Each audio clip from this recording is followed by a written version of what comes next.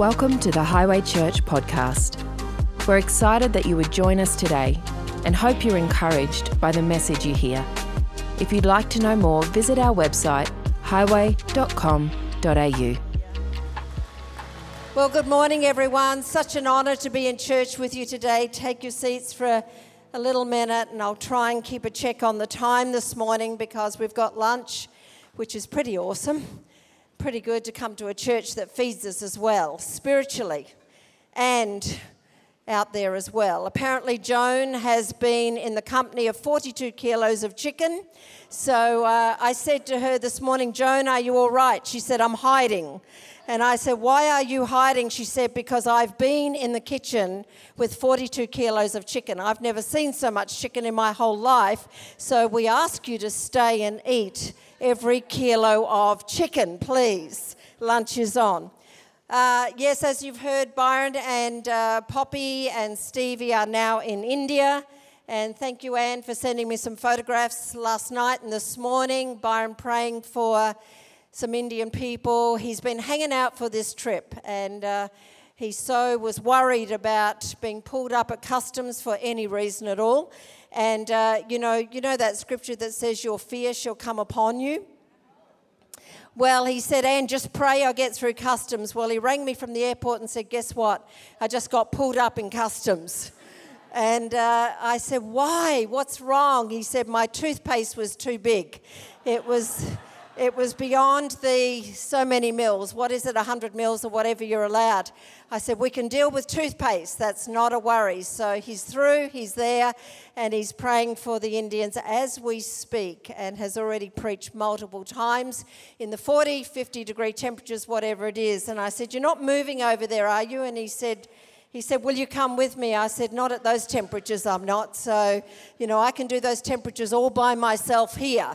And I'm not doing that. So anyway, they are good. And I want to talk to you this morning, this word that has been close to my heart. I've called it the space in between. And I think it's good to know what to do with the space in between.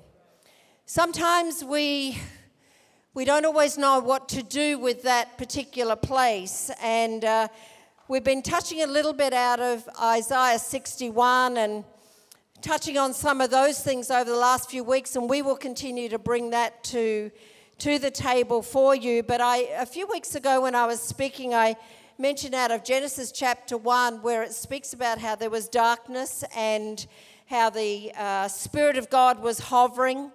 And something caught my attention with those words because I think if we feel like we've facing darkness or we've been in a time of darkness or turmoil, you've got to know the Spirit of God is hovering.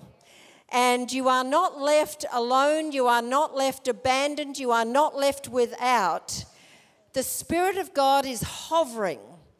And the Spirit of God is hovering, and our planet has been under much in the last few years, but I want you to be encouraged today that even though there's a lot going on in our world and on our planet, the Spirit of God is hovering.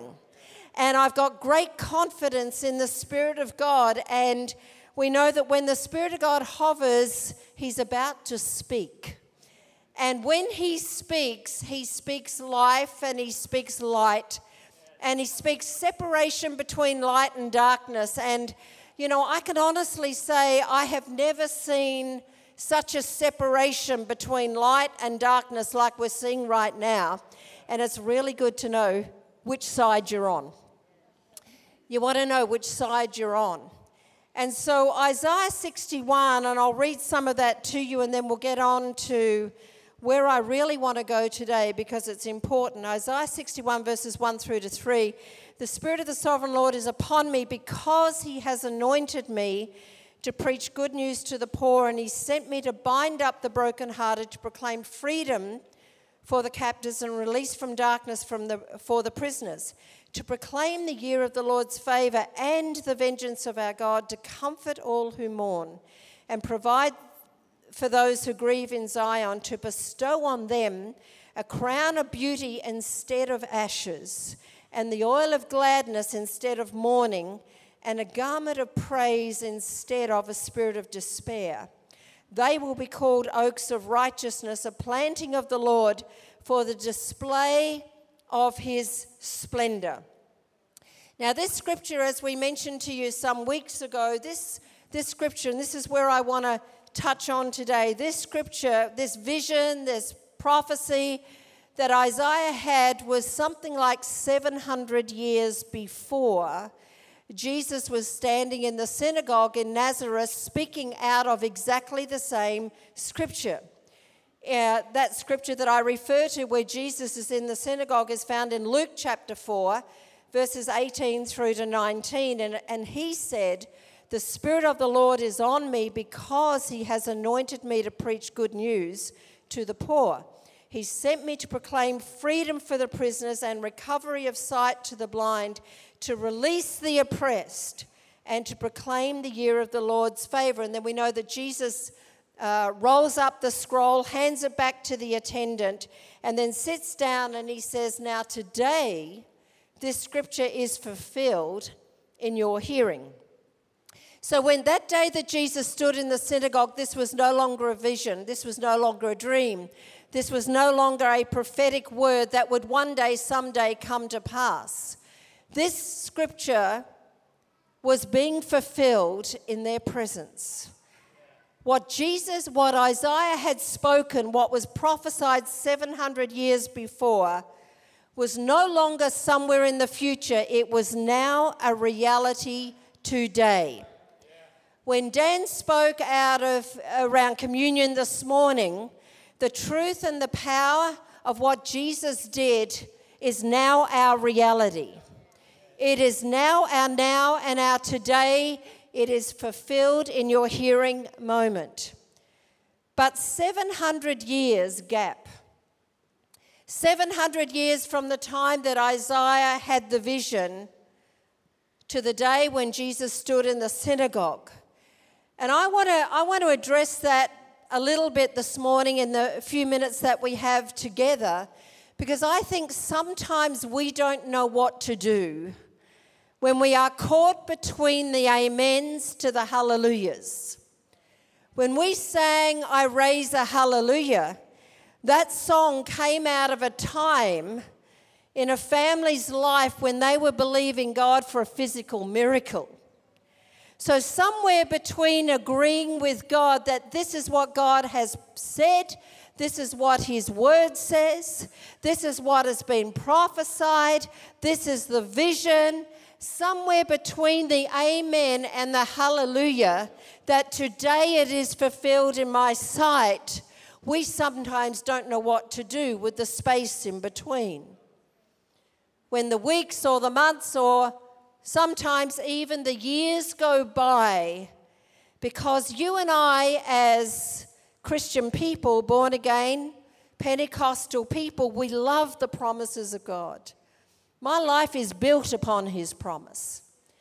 If I didn't have promises to live by, I don't know whether I would live, because it's his promises that have kept me going. It's his promises that have kept my mind on track. It's his promises that have given me something to stand upon. It's his promises that have caused faith to rise when everything has gone wrong. The promises of God are important to people like you and I, because promises provide the possibilities of God. We are faith people. We are faith people. We've got the faith of God within us.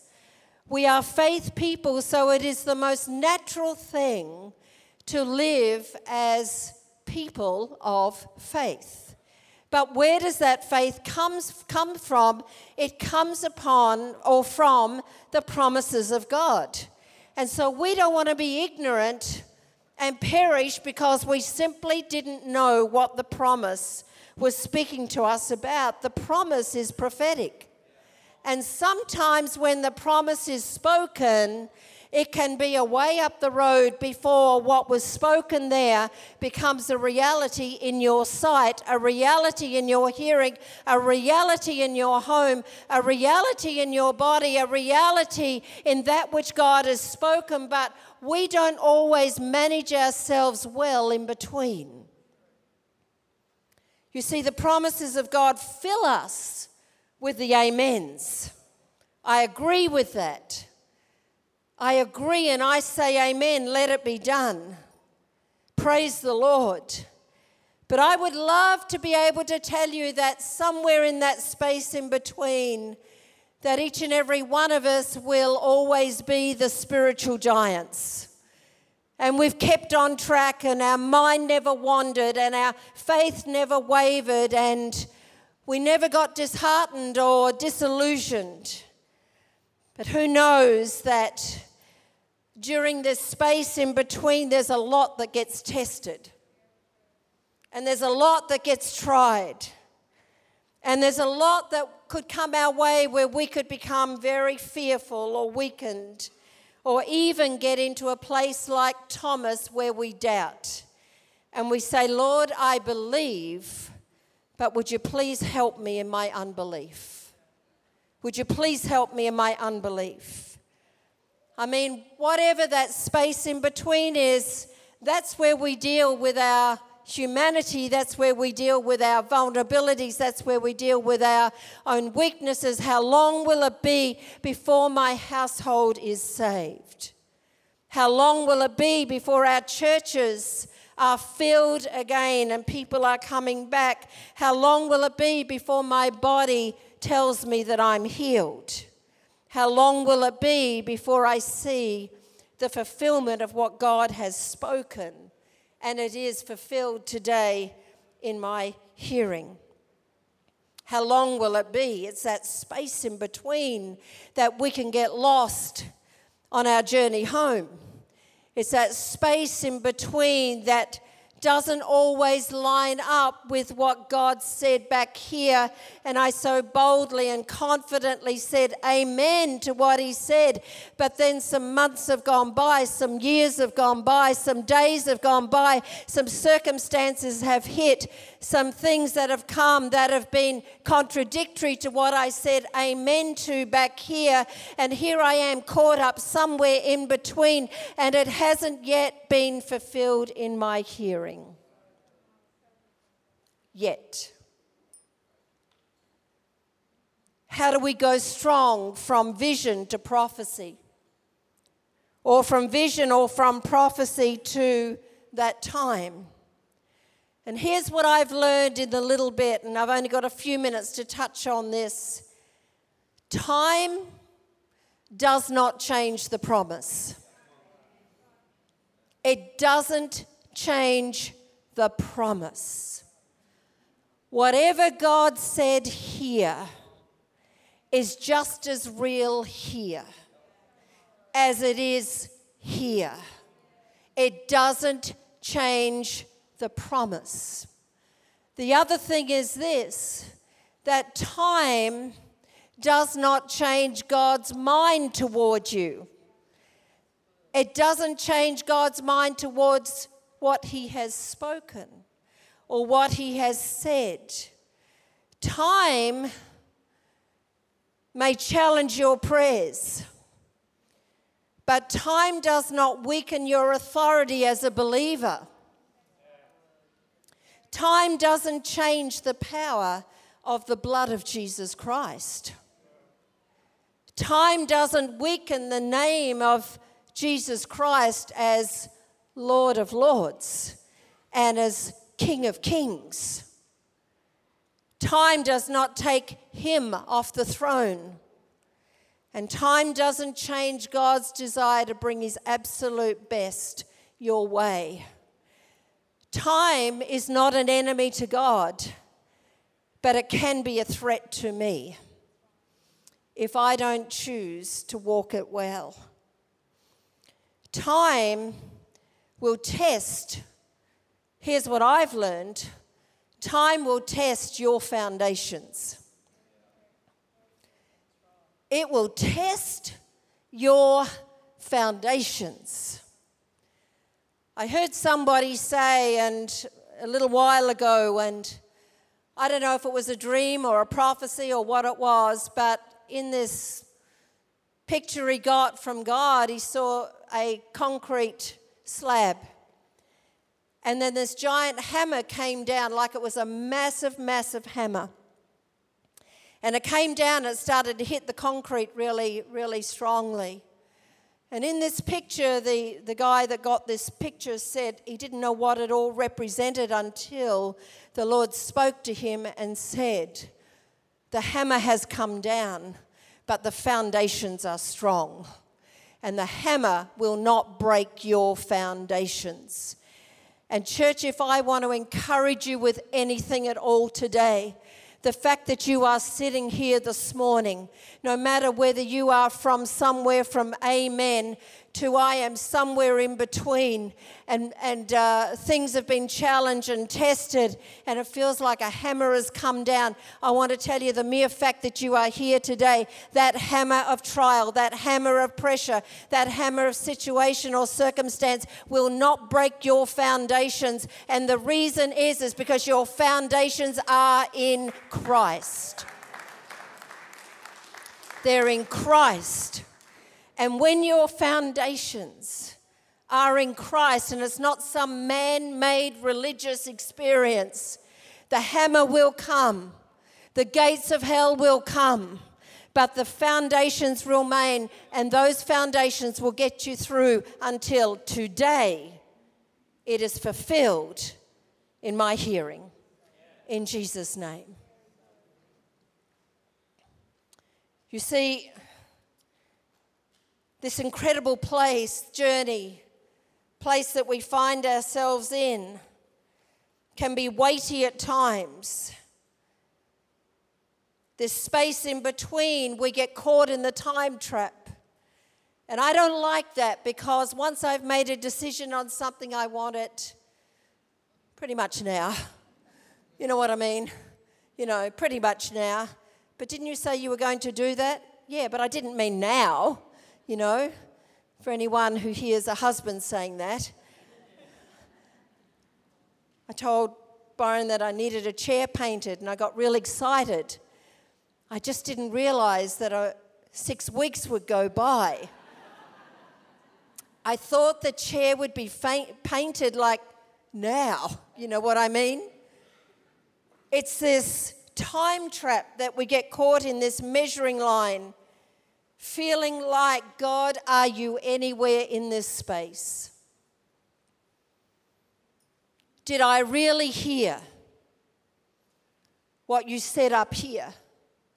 Did I read it right? Did I say amen to the right thing? King Nebuchadnezzar, I think we know the story reasonably well, but I read it recently and it was like, with fresh eyes, King Nebuchadnezzar is furious. He's got these 3 men that we know as Shadrach, Meshach, and Abednego. He's got these 3 men that refuse to bow, and refuse to bow to the golden image, and refuse to pay any attention to Nebuchadnezzar. And so the king orders that the furnace be turned up 7 times hotter. Not only that, just to make double sure, he sends his strongest soldiers. I mean, really, get me the strongest soldiers here and make sure these strong men tie up these 3 and turn up the furnace 7 times hotter. And that's what took place. So these men were bound, they were thrown into the fire. And if anyone feels like in the last few years the heat got turned up, you're in really good company. If your furnace got turned up, I'm there right with you. Where the heat of situation, circumstance, and different things, where the heat got intensified. But this story here, it says that these men were dressed in their robes, dressed in their trousers, turbans and other clothing. And then urgent orders. Why was it so urgent? Why was it so urgent? And I believe it was urgent because if these guys weren't dealt with, they were a threat to the plans of the enemy. A threat to the plans of an enemy. and they were thrown into the fire. And then in Daniel chapter 3, let me read 6 verses to you. 24 to 30, it says, Then King Nebuchadnezzar leaped to his feet in amazement, and he asked his advisors, weren't there three? Weren't there 3 men that were tied up and thrown into the fire? And they replied, Certainly, King.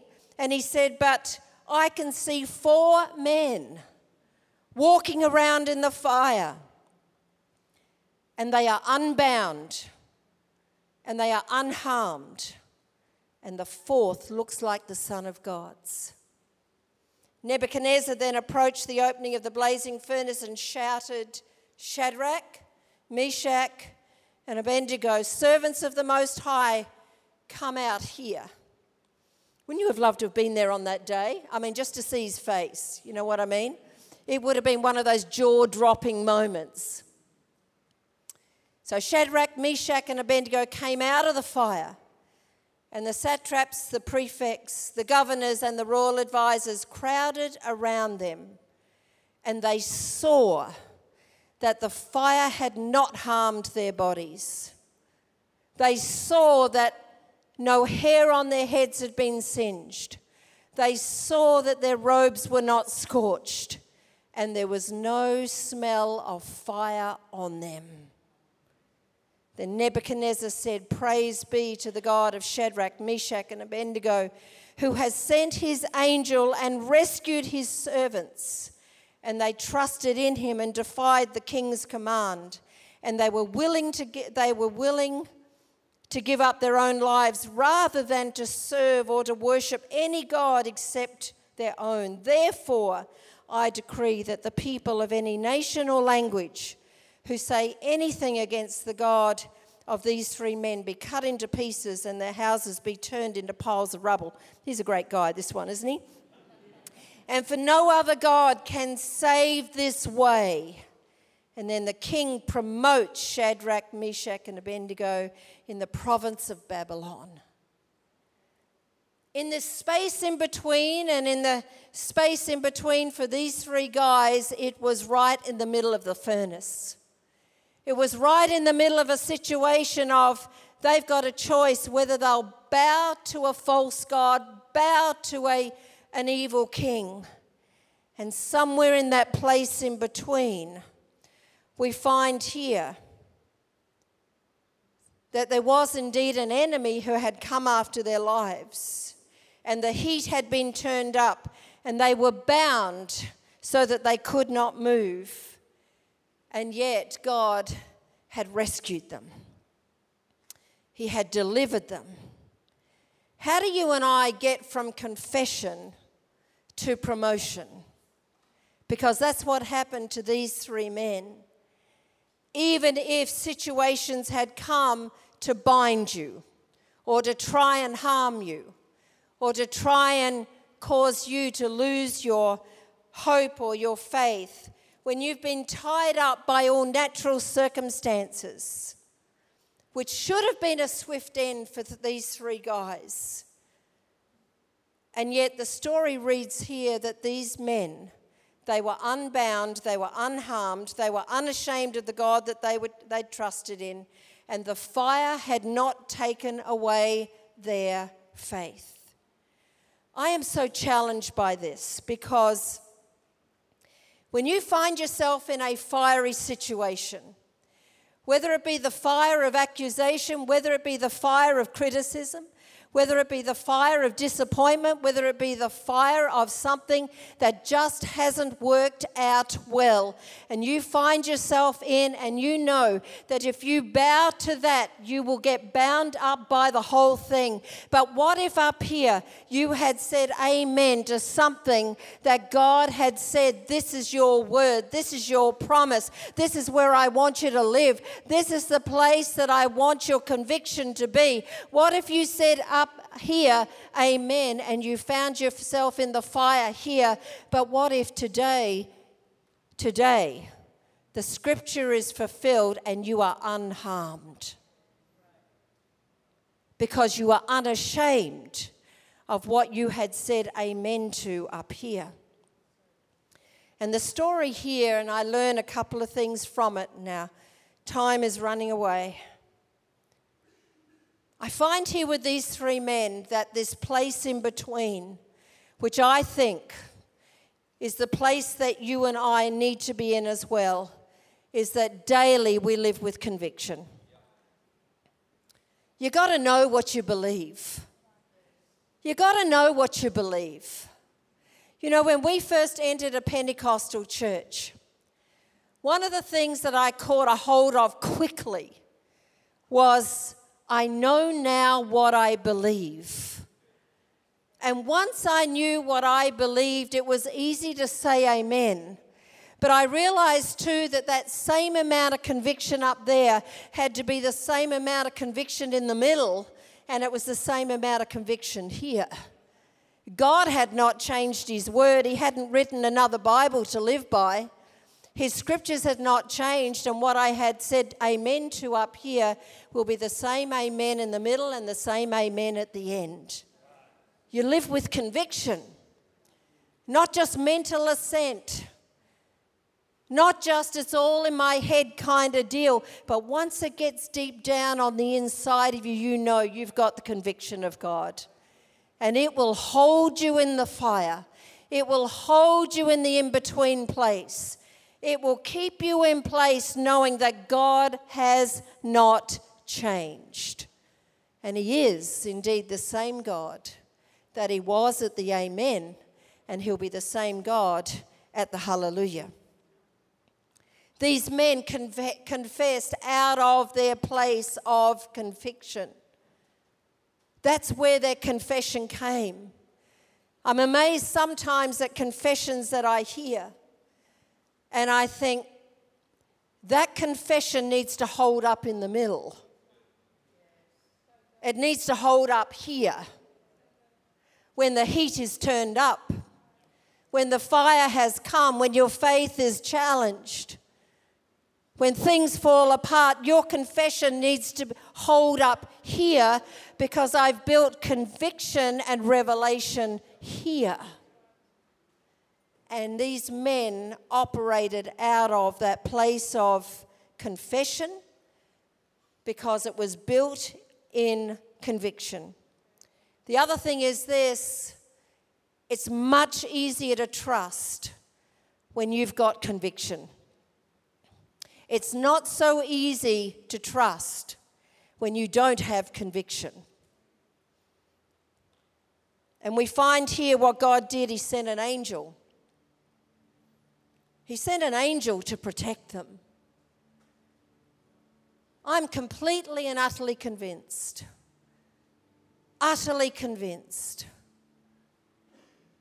that God has rescued us many times over through angelic presence. Many times over. I could tell you multiple stories. Some of you have heard the story of my two daughters who drove straight underneath a truck with the tray coming through the windscreen, pinning them to the dash. That particular day, a man showed up at their window as their car was filling up with smoke. And the man put his head through the window and said, "I've come to get you out."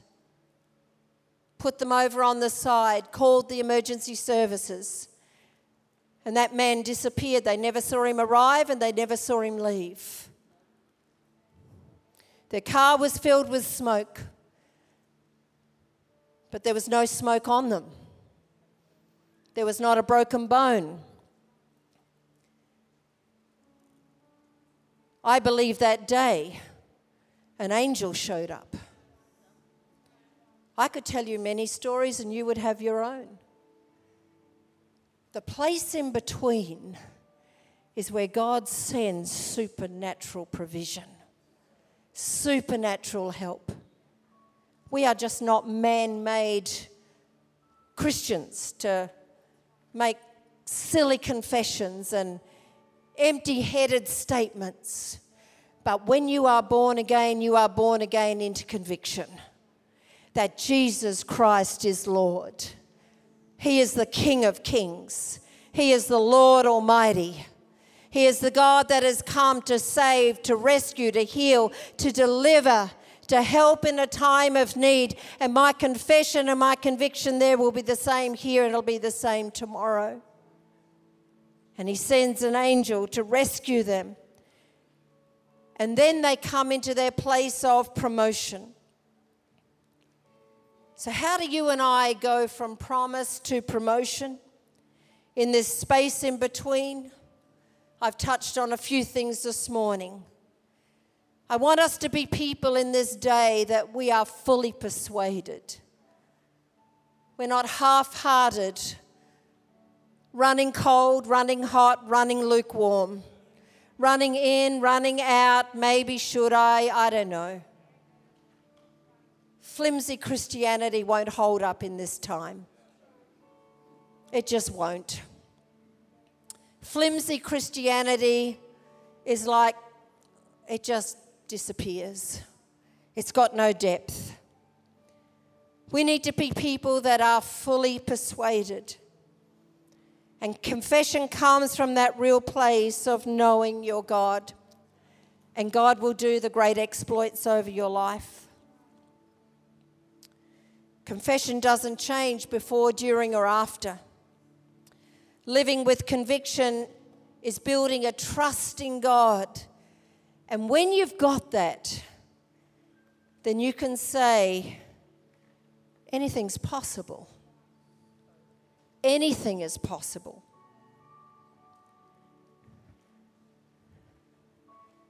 Anything is possible.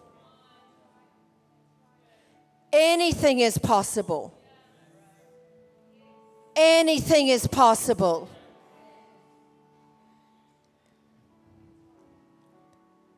God is raising up his church.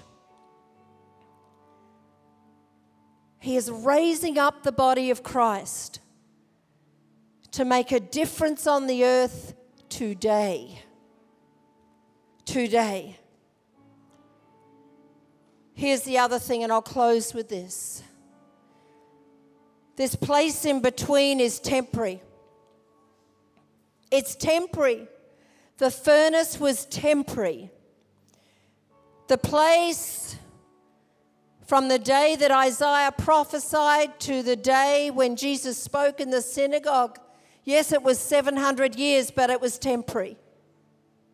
But it didn't change the word. And whatever in-between place you find yourself in, you need to tell yourself that this too will change, but God will not. This too will change, but his word is unchanging. His promises are unfailing.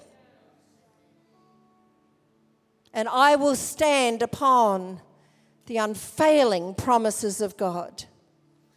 The space in between is proof. It is proof that you will make it. It is proof that you will come through on the other side, because God is faithful to get you there. And it is proof that you don't need to smell like smoke along the way, because I'm standing under the covering of God from amen to hallelujah. In Jesus' name, amen.